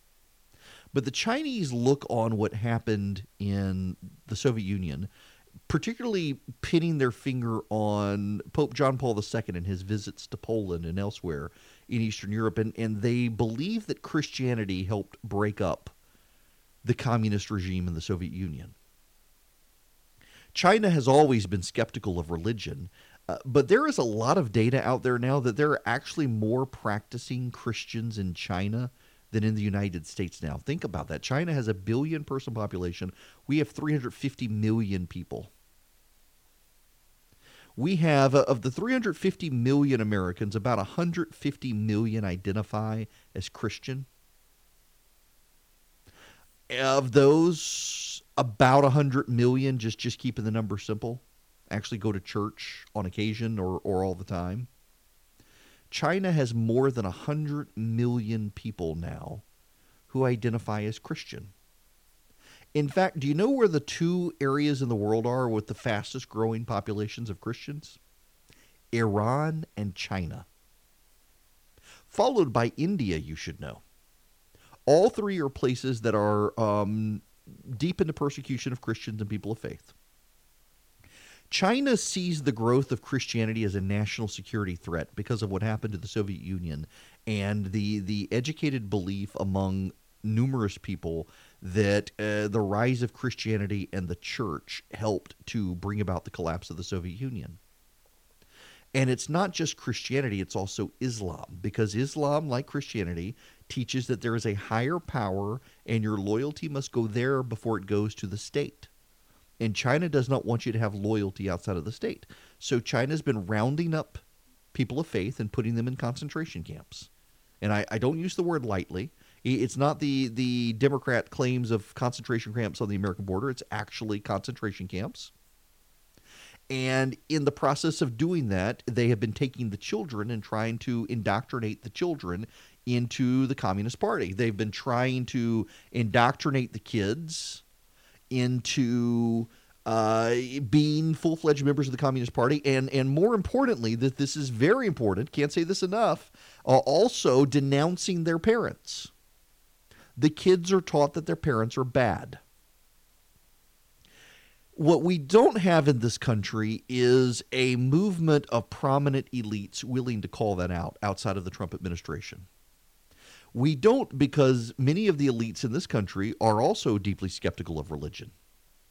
I mean, again, I think I played this in the first hour. It's worth playing again and dwelling upon. Let me read you. This is a letter to the editor in a newspaper, and it was an editorial decision at Meet the Press for Chuck Todd to read this particular letter to the editor about Trump voters. I want to read you guys a letter to the editor that we found in the Lexington Herald-Leader. It was a fascinating attempt at trying to explain why some people support President Trump. Here's what he says. Why do good people support Trump? It's because people have been trained from childhood to believe in fairy tales. This set their minds up to accept things that make them feel good. The more fairy tales and lies he tells, the better they feel. Show me a person who believes in Noah's Ark, and I will show you a Trump voter. We're trained from an early age to believe in fairy tales like Noah's Ark. As I noted in the first hour, there are 53% of the world population is Muslim or Christian, and Jewish as well. We'll put them in there, 53 to 54% of the world population. Muslims believe in Noah's Ark. Muslims actually incorporate the Jewish-Christian view of Noah's Ark into their religion. Let's just say, so you got, four some odd billion people on the planet who are Christian or Muslim. Let's say half of them take their faith very seriously, believe in the inerrancy of Scripture like I do as a Christian. That's still over 2 billion people on planet Earth. Here is an American news outlet, a prominent news anchor, who wants to talk about Trump voters being willing to be lied to.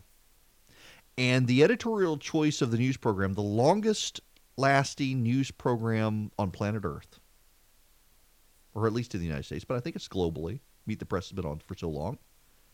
They choose to use a letter from a man who says that children have grown up believing fairy tales like Noah's Ark, and that they want to be lied to. and that if you believe in Noah's Ark, you're probably a Trump voter. I know plenty of people who believe Noah's Ark is true and aren't Trump voters, by the way. And there are 2 billion plus people on the planet who take it literally, seriously true.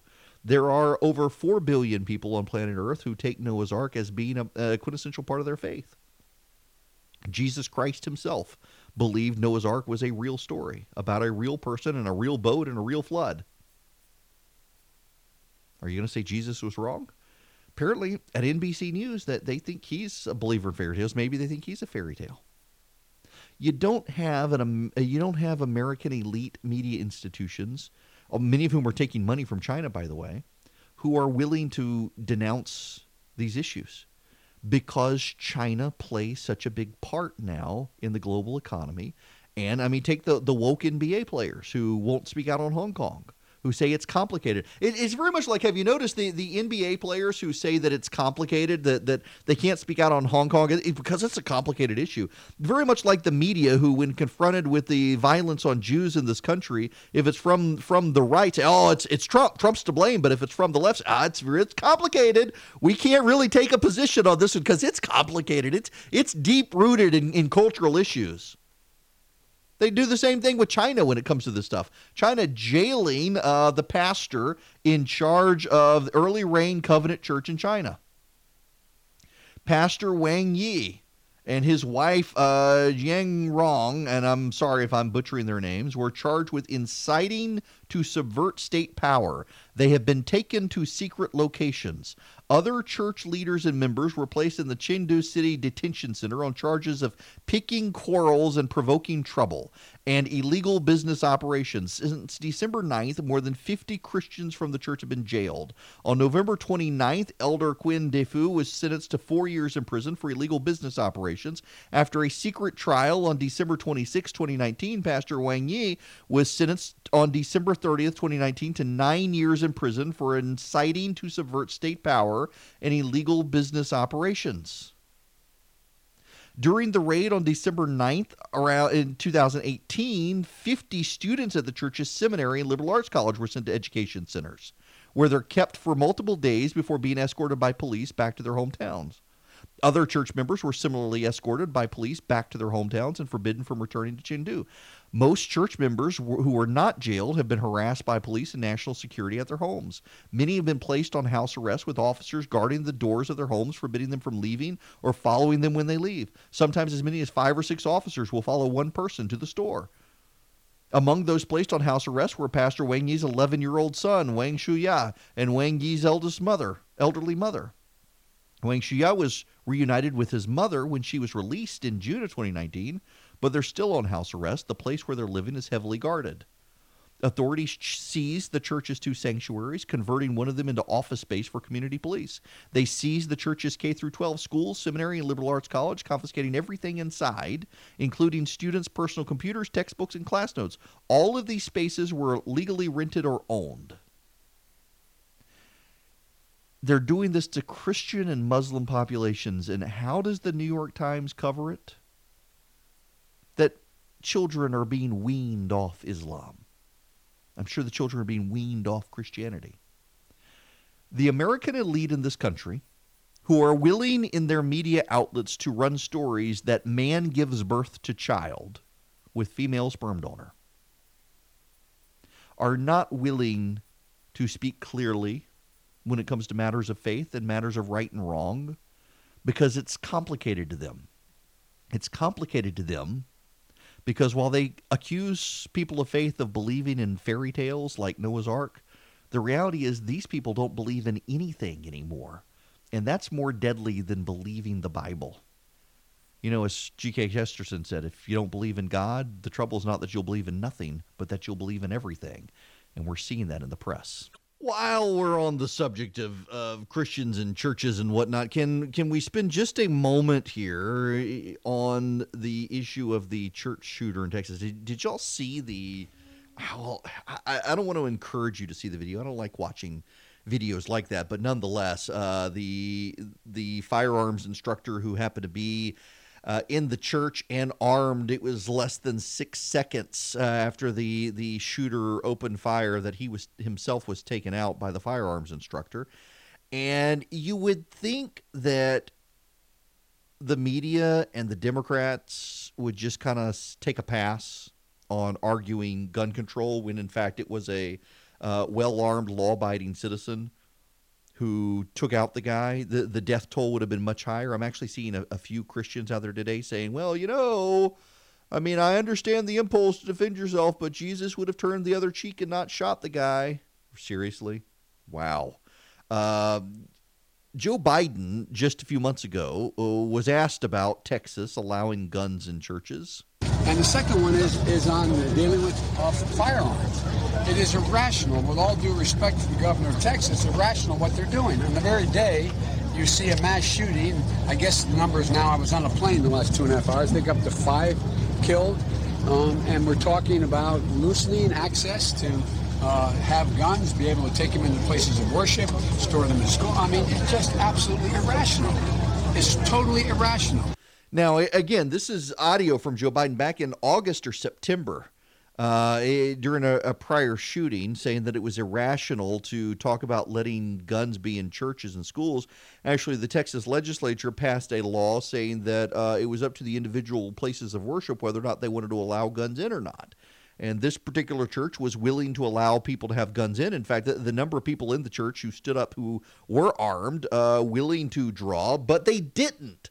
They exercised restraint and deferred to the one guy who was part of the church's designated security team, and he handled the situation. And I got to say, I've got friends of mine who are very anti-gun, and were very vocal about this.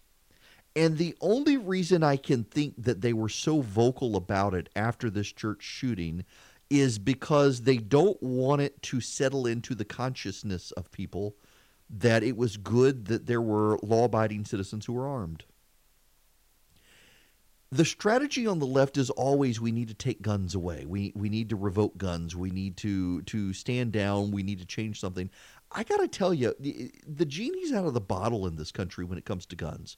We got 350 million Americans, and there are 400 million guns in this country legally purchased. 350 million Americans, 400 million guns. There are more guns per person, or there are more guns in this country than there are people. Not everybody owns a gun, but some people own multiple. I've lost count of the number of guns my wife and I have. I just got a True Precision sent me a nice Glock 43. I got to go get my concealed carry permit. I let my concealed carry permit expire last year. That's bad. But, a law-abiding citizen was able to take down a shooter. And the reaction from the left was that this was bad. This shouldn't have happened. We need to take people's guns away. Maybe we should have more armed people out there instead of less. We're not Australia. We can't confiscate guns. We've got a Second Amendment. We should be thinking about it differently in this country. So, quick heart-to-heart with y'all. So we're now on Vidalia, Valdosta, Macon. I hate to name stations because I don't want to forget any of them. Rome, Dalton, Jasper, Clarksville, Athens, Macon, Valdosta, Quitman, Vidalia, and I apologize if I'm missing anybody. We just picked up Macon, and Macon is where I live. It's actually where I got my start in radio by accident. A local guy who was a local host got arrested. They needed somebody to fill in. It was me, and the rest is history. But the downside I'm discovering now this morning, I was just telling Charlie that I've had my phone rarely rings in the morning. And I've had 2 phone calls this morning. They both left voicemails. During commercial break, I checked them, and it was 2 different people I know who were calling in to be on the show, and they called me instead. Don't call my cell phone if you want to be on the program, and I will mercilessly harass the 2 of you who did afterwards. If you would like to call the program and be on the program, it is 877-973-7425. Operators are standing by. We need to talk about 2020. We're less than a month away. Man, all the stuff that I needed to talk about, and we're getting to this now. The Democrats were a month away from the Iowa caucus. Actually, I think it's February 3rd is the Iowa caucus, so a month and a day away. The media will, I guess tomorrow when we're fully a month away, they're going to make a big deal out of it. I guarantee you they're going to make a big deal out of it. And interestingly enough, I still think Joe Biden is going to win. While Elizabeth Warren has captured the hearts and minds of the media, she is flailing about with the public. In fact, there was a story out, I want to say on New Year's Eve, that if you notice when Elizabeth Warren does rallies now, all of the people who introduce her spend their time talking about Medicaid for all, and Elizabeth Warren ignores it. And the reason she's ignoring it is she has realized that it's hurting her, and she's trying to reboot her campaign. Her fundraising is down, her polling is down, and Biden hangs on to the lead. And you're having now Buttigieg gaining some traction. He had a $27 million raised in the last 3 months, which is actually really big. But Bernie Sanders leaves the pack. The problem for Joe Biden is that his fundraising is not doing as well as his polling. And there are a lot of people who think that will come back to haunt him. But thus far, it's not happening. He's not being impacted. I want to, let's see, Democratic nomination, Real Clear Politics average. Joe Biden right now is at a 9.2% lead in the Real Clear Politics average, and it's a pretty stagnant. Let me just give you the rundown here. Biden is at 28.3%. And again, this is the polling average. And the reason I'd use the polling average is the polling average is a more accurate snapshot than individual polls. Individual polls can get it wrong, but if you take all the polls together and take the average of them, rolling average, they tend to actually be pretty spot on, as they were, yes, in 2016. They were pretty spot on. The Real Clear Politics polling average, 28.3% for Biden, 19.1% for Sanders, 15.1% for Warren, 8.3% for Buttigieg, 4.8% for Bloomberg, 3.5% for Klobuchar, 3.5% for Andrew Yang. Yang, by the way, has raised $17 million in the last quarter. For an upstart candidate with no name, that is crazy good. Cory Booker's at 2.5%, Tulsi Gabbard at 1.8%, Tom Steyer 1.5%, Julian Castro, who dropped out today, 1.2%, and then Delaney and Bennett, who everybody forgets are even in the race, they are at 0.5% and 0.4% respectively. They will not be on the next debate stage. Let's just focus on these top 5 candidates. You got Joe Biden, Bernie Sanders, Elizabeth Warren, Pete Buttigieg, and Mike Bloomberg. Mike Bloomberg is spending millions, hundreds of millions of dollars to get his name ID up. He came out in favor of an open office plan the other day. Can I just tell you, as an aside, the open office is the worst idea of office management. Did you know one of the reasons it took Apple so long to build its spaceship complex in Cupertino? It's a perfectly round, it's a beautiful campus. I haven't been in it. I've been by there. It is beautiful. But one of the design ideas was to have these open office spaces. And the people who work at Apple rebelled. They refused to move into the building. And they had to go back through and add office space in the building because it turns out workers like to have their own offices. They do not like the cubbyhole open office spaces. But Mike Bloomberg put out a picture the other day of his office space when he was mayor of New York. And it was a big open, sprawling space. And he sat with the team. Bloomberg's with the team of people around him. And he said he's going to turn the East Room of the White House, which is a state reception room in the formal office of the White House, the formal building of the White House. The East Room is a magnificent space in the White House.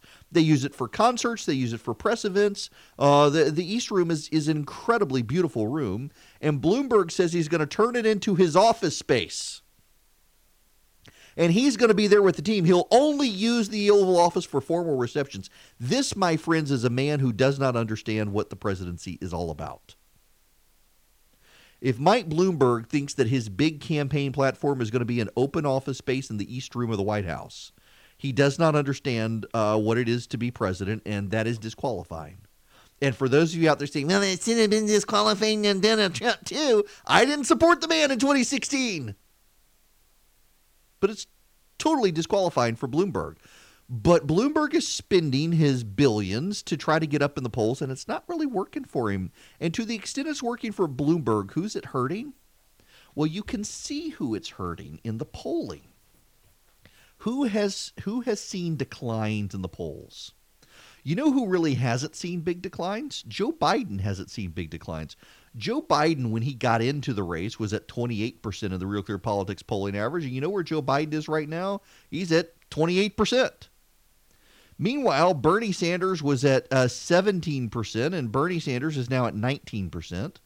Elizabeth Warren, though, she shot up. She got above Joe Biden one day in the Real Clear Politics polling average. Elizabeth Warren got to 26.6%. Joe Biden was at 26.4%. And this was heralded as massive news in the American media. Warren had gotten ahead of Biden in the Real Clear Politics polling average for the first time. It lasted a day, and she's gone downhill ever since. She is now at 15.1% in the Real Clear Politics polling average. Buttigieg shot up to 11.8%. He's now down to 8.3%. Meanwhile, Bloomberg is creeping up. He went from entered the race at like 2%, and now he's up to 4.8%. I realize that seems somewhat esoteric. And you're having a hard time keeping track of the polling as I'm running through it with you. And you're wondering, what is the big deal here? What is Eric's point? Here's my point. Every major shakeup that comes now in the Democratic primary helps Joe Biden. Joe Biden has the undying support of black voters. He has the support of the Democratic elite who are nervous about the far left drift of their party. And whenever a new candidate comes into the race, they're not touching Biden. What they're doing is they're impacting people like Buttigieg. Buttigieg has gone full Beto now, which reminds me, the other day I got an email, I guess yesterday, looking for PR interviews. I had someone who they were willing to come on and explain furry subculture. Furry, that's right, a press person reaching out to see if I wanted to have a guest on the program to explain furry subculture. Beto O'Rourke apparently has nothing better to do these days. He wants to come on my program. Furry subculture, that's a day that I will let Alan Sanders or Chris Burns fill in for me. So, Beto went with the whole America is a contemptible racist society, and we still are, and we haven't changed. Well, Buttigieg has decided to go full Beto now. Similarly, the amendment process. They were wise enough to realize that they didn't have all the answers and that some things would change. A good example of this is something like slavery or civil rights. It's an embarrassing thing to admit, but the people who wrote the Constitution did not understand that slavery was a bad thing and did not respect civil rights. And yet they created a framework so that as the generations came to understand that that was important, they could write that into the Constitution too and ensure true equal protection for all of them. That's not actually true. A number of our founding fathers and a number of the drafters of the Constitution were vehemently opposed to slavery. That's the entire reason we have the 3/5 compromise in the Constitution, is the northern states refused to allow southern states to have slaves counted one-on-one, one-for-one, because they did not want southern slave powers to be dominant in Congress. They did not want them to shape the Electoral College. John Adams, who was not involved in the Constitutional Convention, had railed on slavery for years, and in London, as the ambassador to London, was writing back to the Constitutional Convention, to the drafters, urging them to abolish slavery.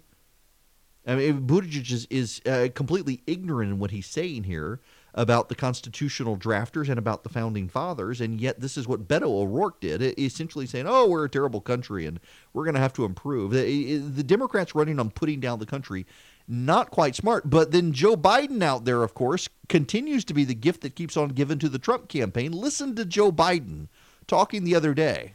I come from a family where, in an area where it's coal mining in Scranton. Anybody who could go down 300 to 3,000 feet in the mine sure and hell can learn how to program as well. But we don't think of it that way.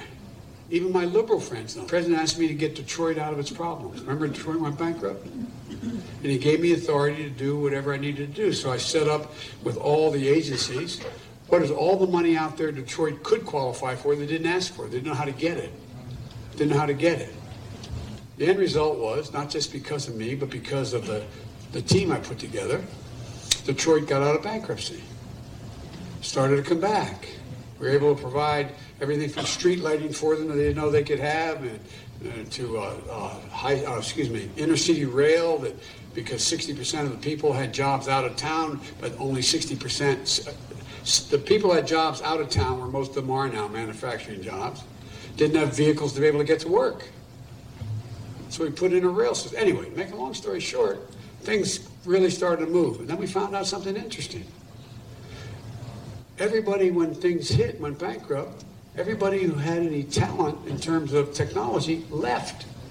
Black, white, Hispanic, man, women.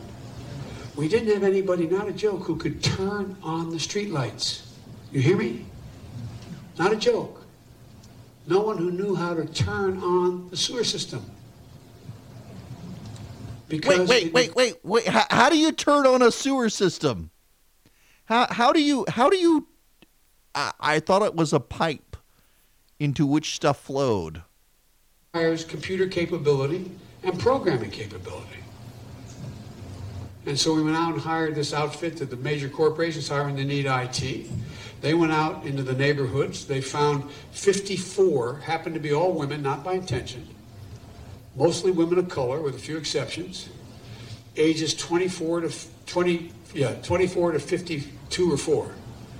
They went through a 19-week training program at the community college there, learning how to program. And I remember telling people this, and my liberal friends were saying, you can't expect them to be able to do that. Give me a break. Anybody who can throw coal into a furnace can learn how to program, for God's sake. Okay, so let me just first note that if Joe Biden were saying this on Twitter, that coal miners should learn to code, he would probably be banned. Although I think the Twitter rule is you can only say that to reporters. If you tell a reporter who loses his job to learn to code, Twitter considers that a hate crime because it impacts weenie leftist reporters who get upset by telling them they should go do something else for a living other than run Democratic propaganda. But Joe Biden going out essentially saying, I mean, to be fair to him, to characterize him accurately, that coal miners are smart people, and if they can operate a coal mine, they can learn how to program a computer. I have to tell you, as someone who actually has a background in computer programming, not necessarily the case. But it's also somewhat demeaning, I think, to these people. What they're going to hear is Joe Biden wants them out of a job. And that's going to be problematic to them. You've got Elizabeth Warren, who wants to take away their health care insurance, Bernie Sanders, who wants to destroy the American economy, Pete Buttigieg, who it depends on the day of the week what he wants to do, and Joe Biden essentially telling coal miners learn to code. Meanwhile, here's Steve Scalise with the president's contrasting message. Yes, Sandra, this is great news for American workers. I mean, you look at the numbers, 268,000 jobs. The estimates were going to be maybe less than 200. So this is even better news than we were expecting. Like you said, 49-year low in unemployment. And by the way, wages are up for hardworking families. And that's really, for those people that are trying to get into the middle class, become part of the American dream. That's the best news, that they now are seeing more money in their paychecks. So clearly the work that we did with President Trump to lower taxes and get regulations under control is paying huge dividends for American workers today. Tax cuts, wages, jobs, all of this, that's going to be the president's message. And the Democrats are going to tell blue-collar workers they need to learn to program computers. We'll see how that goes. But wait. Democrats have a secret strategy that MSNBC is revealing, the way they're going to win the election. It's something you couldn't have predicted. I'll tell you what it is when we come back. Not to be completely repetitious on that, but seriously, text the word Army to the number 33777. When the Georgia legislature convenes on the 13th, you will find out how useful that is to help you stay informed and connect to your member of the state legislature. Now, the Democrats, apparently they got a master plan to win the election in 2020. Here's someone whose name I can't pronounce on MSNBC. Welcome back. Now to a powerful tool with potential to shake things up and move the needle against Donald Trump in the impeachment fight. First, the context. Here are Trump's job approval numbers from the start of his presidency. Until the month before the whistleblower complaint, Democrats, independents, and Republicans admissions of guilt. By the way, likewise, China should start. Be clear, what you just described is a quid pro quo. Quid pro quo. Those bombshells led to Trump's impeachment, but you can see the polling numbers barely moving. Previously, Democrats had looked to the impeachment hearings to sway public opinion. Now there's talk the Senate trial could do the trick, and that might happen. But there's another tactic that has already succeeded in pressuring and even removing heads of state. In other countries, a tactic Trump's opponents aren't deploying yet, mass protests. That's right, friends. Mass protests. That's what they want to do. That's their secret, tricky way to beat Donald Trump and drag him down. Mass protests. Do you know, the parallels here with Great Britain are fascinating. There was a massive lament last week among one of the socialist groups in Great Britain that they had mobilized millions of people to march in the streets against Boris Johnson. And they had mobilized millions of people to sign petitions. And they had hundreds of thousands of people contribute money to the effort to defeat Boris Johnson. They had mobilized democracy. That, I guess I shouldn't say it was lament. That was actually their tweet. They had mobilized democracy. Except they lost. They lost. The mass protests did not work. They haven't worked in this country. I mean, for God's sakes, you've got the Democrats out there doing mass protests against the president for running concentration camps along the southern border, and they're not even impeaching him for concentration camps. It's as if the Democratic leaders don't believe the protesters.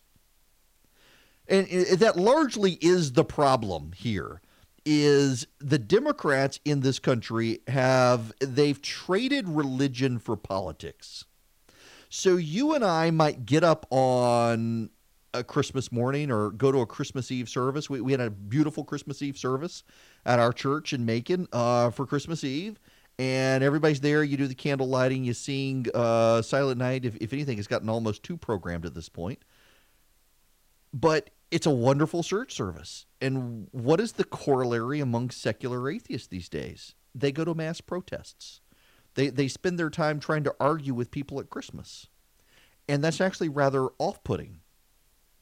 But they also they spend their time in their secular rights protesting, and they don't actually show up and vote, or they do, and it turns out the public's not aligned with them. The New York Times, and we're going to have to spend time on this tomorrow, the New York Times has a deep dive on who Democratic voters are. And one of the interesting things is they point out that Democrats on social media are far more likely to be rich white people who are far left than Democrats not on social media. If you're a Democrat who's not on social media, you tend to be more moderate to conservatively oriented. You tend to be more open to the pro-life cause. You tend to be more likely to be black or Hispanic. You tend to be more likely to be middle class.